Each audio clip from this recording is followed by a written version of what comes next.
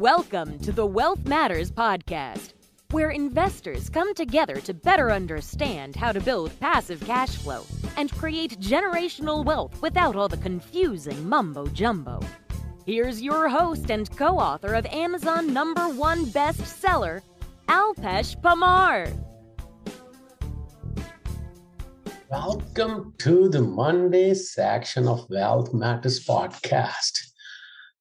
As usual, I've been talking a lot about crypto, and again today I want to launch. Last week I launched a new section where every month I'll talk about the latest airdrops happening in the crypto world. As many headlines as possible during this 10 minutes or so.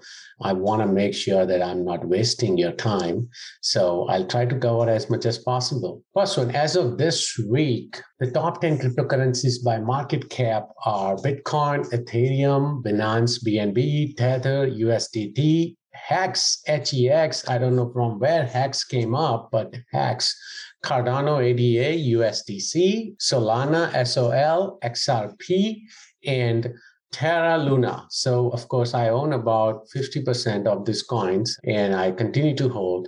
Doge is at number 11 as well. So it's making a comeback after that Elon Musk tweet about Tesla starting to accept Dogecoin. So another thing which is happening right now, which I've been watching, is that ADA, Cardano, is surging, as well as at the same time, Polygon is also setting up to surge. So which one should you be buying? I would say research on both. I like both. Of course, I'm more biased to Matic, but as of now, even ADA has pretty good, I would say, news coming out, because Cardano hasn't done much lately, but then they're working on a lot of new upgrades. One of the ones was Sunday Swap. The first DEX on ADA was released recently, and that's why ADA is going up. Same way, 4 days ago, Matic's price increased by 30%. Because of the upgrade, which was the EIP 1559, which brings Matic burn and improved free visibility, right? So, of course, it's back down to close to $2.10, but I think both of them have pretty good potential. So I'll highly recommend, if you don't own either of those, look into both. Bitcoin price dropped while Ethereum price dropped as well. And today I'm recording this on January 18th.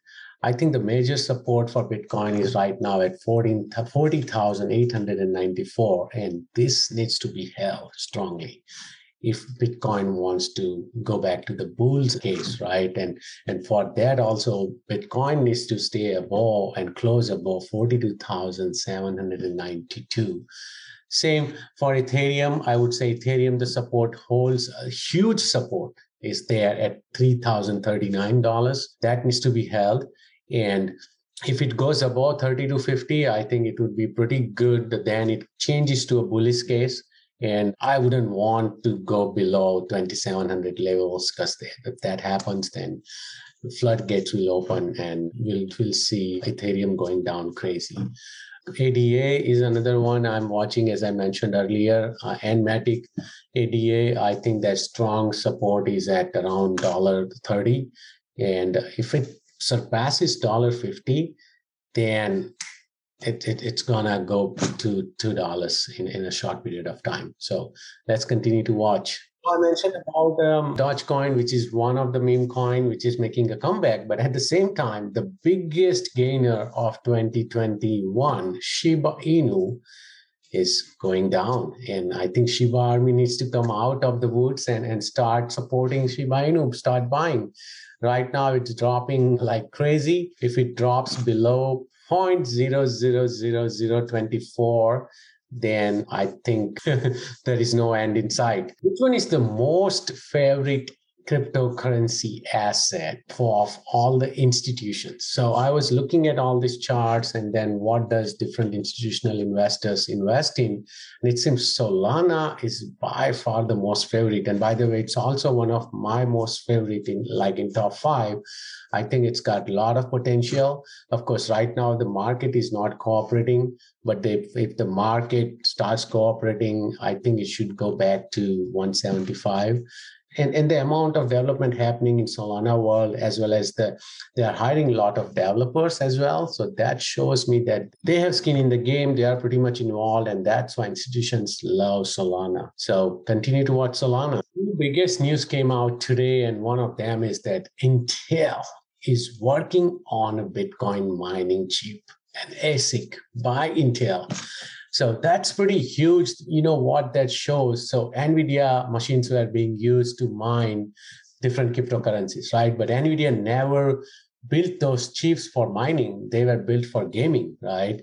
But in this case, Intel is recognizing that Bitcoin as an asset is here to stay, and Bitcoin mining is a great way for a lot of people like us to start mining Bitcoin as well as earn passive income and continue to grow our net worth. So if Intel is coming in this picture, I like it. I know there'll be more competition for Bitmain and other Bitcoin mining ASIC manufacturers, but also on the flip side, that will reduce the cost of the Bitcoin miners.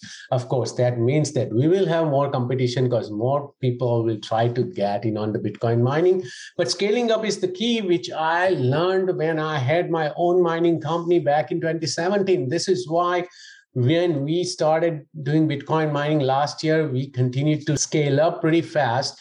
We started with 400 machines in our first fund, 450 in second fund, about 1,100 in third fund. And in our fourth fund, we are looking at adding more than 4,000 miners. And that's why scalability is the key. But Intel coming into this picture validates them, at least my thought process that Bitcoin and cryptos are here to stay.